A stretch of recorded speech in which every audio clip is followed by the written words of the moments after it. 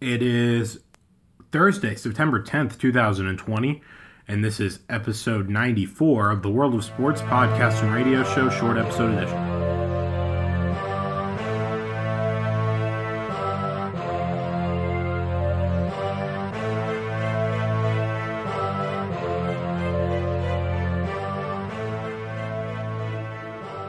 Welcome to a Thursday episode of the World of Sports podcast and radio show, short episode edition.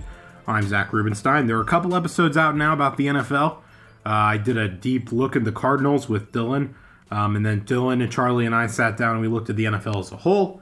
Both of them should be out by now. They believe they came out last night.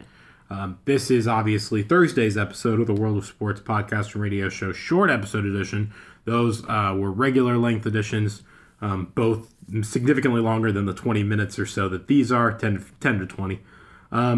But this is an episode I believe I've teased for a bit, and I'm going to come back on it now and hit it now because there's some news that actually directly affect this instead of my regular speculation. So, I have said for a while that this pandemic, I don't know if I've said it on this, on the short episodes, but this pandemic is going to affect the salary cap of professional sports leagues. And I've talked about how the NFL has not stopped giving out massive contracts despite that. And they continued well through, last weekend, there were a lot of big contracts given out. The Cardinals gave out one to DeAndre Hopkins on Monday, I believe. So this is clearly not something the NFL is worried about, but word came out today that the NBA draft has been pushed back to November 18th. They're not sure when the season is supposed to be. Now, the draft was supposed to be about October 18th, and they were looking at a December 1st start date. Obviously, that's not going to happen.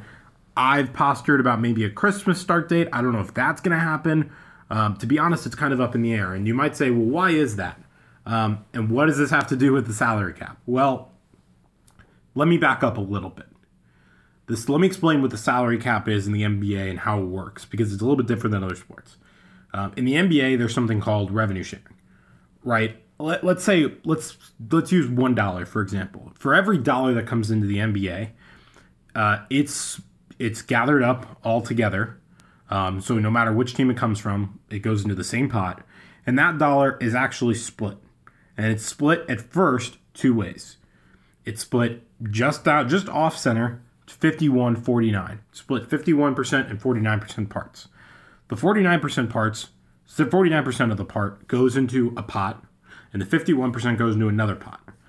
The 51% is then divided up amongst the owners, and the 49% is then divided up 30 ways into essentially allotted salary per year.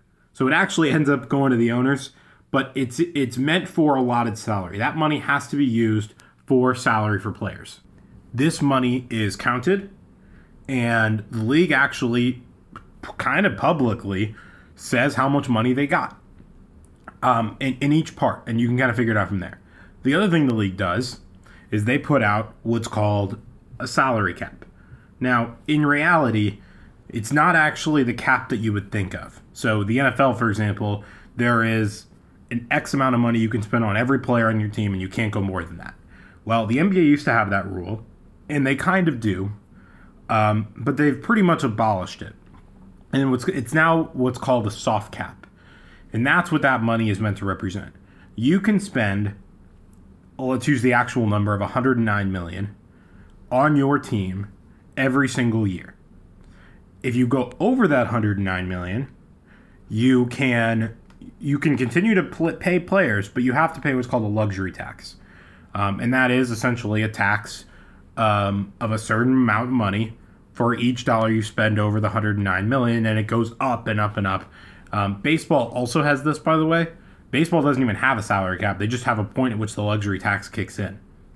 And the intention of a luxury tax is so that it's just not worth it.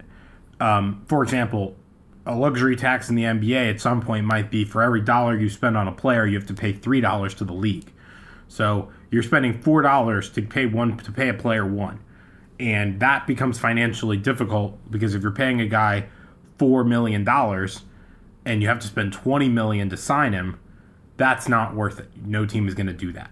In baseball, they kind of do. They just don't really care about it. They do it until it's kind of financially crippling and then they stop. But basketball, they really don't like to go there. They try to stay around the cap. The good teams or the teams that are really close or the teams that just care more about a championship than money for a couple of years will throw in a couple extra dollars here and there and run over the salary and run over the soft cap. And that money is reevaluated every year. And that 51-49 breakdown is made up of the collective bargaining agreement between the players and the owners. And it almost always goes up. In fact, it always goes up.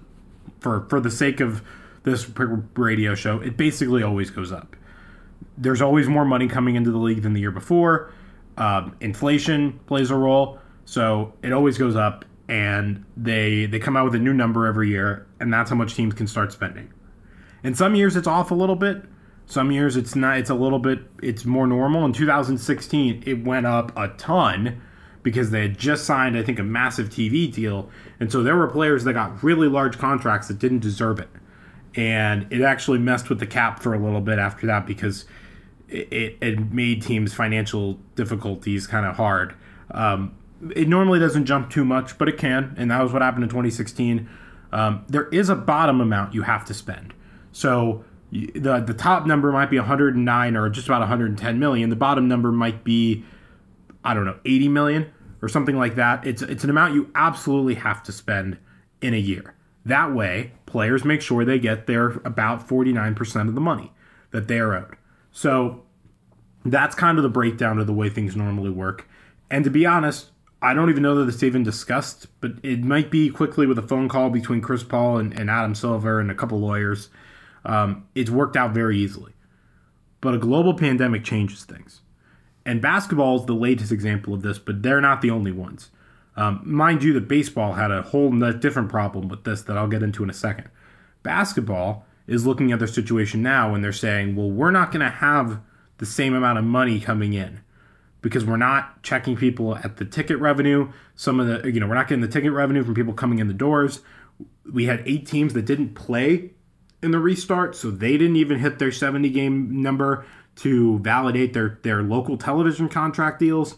So essentially, we're not going to be bringing in the cash that we were. They may not even bring in the same amount they did last year. And so what they're actually having to do is negotiate and talk about what is the cap room going to look like? What does that mean for the current players that are coming up under contract, that are finishing up their contracts and are about to be free agents? And what does that mean for the league? And this is a complicated situation that I do not have the answers to. But one of the things that I've talked about with Charlie for a while is, as a Bucks fan, and with a team with a superstar that's about to be a free agent, this creates kind of an interesting scenario. Because what you are likely to see is a situation in which players will be signing contracts that are lower than you would expect for at least a couple of years. Probably 2 would be the number. This offseason and then after next offseason. So 2 offseasons. And then, assuming the pandemic ends, which it should, and assuming everything returns to normal, you're going to get a huge bump in the salary cap after that. Because it will start to rebound and go back up the way it normally does. It's normally about $10 million a year or so. So you might get a situation where you can sign someone for cheap, or not as much as maybe you would if without a pandemic, and then have the flexibility to fill out your roster with a little more money between your current situation and the hard cap because you have a star and less money. So, for example, in the current situation, Giannis may be only eligible to sign a $45 million deal not this offseason, but next offseason when his contract comes up. He may be only able to sign a $45 million deal. And because of that, when the salary cap does go up, they would have, let's say, more money. Let's say normally he would be able to sign a $50 million deal. Well, that's $5 million you now get to spend. 45. I'm talking about per year, by the way. When I say 45 and 50, I mean per year. You now get an extra $5 million a year you get to spend on somebody else. And in the NBA, that can be the difference between a championship and not. Because it can be a role play that you get that you need, and you can fill out your roster and totally succeed at stopping that one player or getting that one shooter, and it can make a whole difference. And that's huge. So I've talked to Charlie and talked about how great it is. And Charlie came back with a point today that's very interesting, which is maybe these players won't take the Supermax deal, which is about a 4-year contract extension. Usually it's going to be in the 40s of millions of dollars. Maybe they'll do something else. So if you don't know what a Supermax is a certain amount of money that only the team you're on can offer you. And it's for stars that are labeled as such after, I think, their second contract up.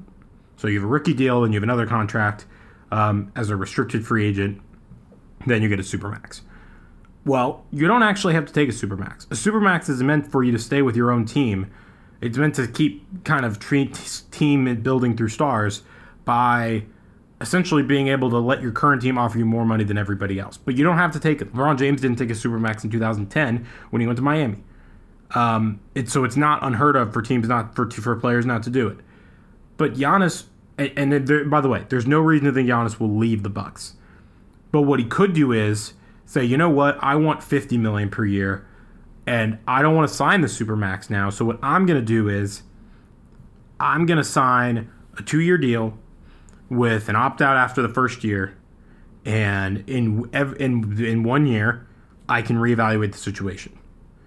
And what most players do, by the way, he would not be the first one to do this. LeBron James has done this for a while in Cleveland when he was trying to win a championship. Kawhi Leonard did it in Toronto. I believe he's doing it currently in LA. What they do is they say, you know what, I'm going to play a year, and then I'm going to see what's going on, and then I'm going to usually opt out and just redo the contract. You can get a little bit more when you do it again. But it also allows you to move around if you decide you want to. If a team comes together that you want to be a part of, if something happens with your team or your management, or they fire a coach you like, something like that, you can bring together a team. So that's the big news in the NBA.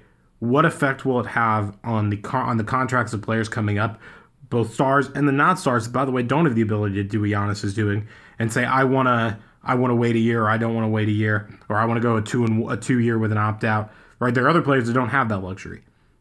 So that's what they're figuring out right now, and that's the big NBA news. But the other problem they could hit is the MLB situation. The MLB situation came about in which they had a problem where their owners decided that they didn't want to pay their full contracts. Right? Everything I'm saying assumes that the NBA is going to pay at least a percentage of what you're owed, what's called full prorated salaries.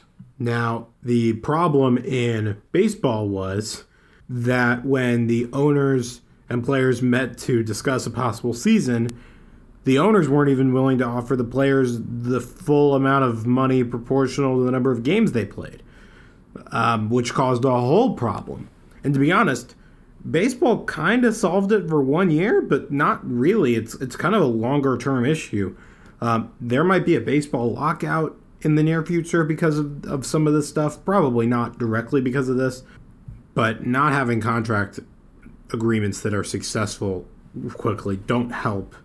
It definitely sows a lot of distrust. And meanwhile, you have the NFL continuing kind of as usual on this, which is interesting. And that's why it's interesting. Now, overall, across the board, the contract levels are going to go down. Baseball may not have full prorated salaries, though I doubt they fight on that and lose. But the alternative is there's just no baseball season, and that could very well happen.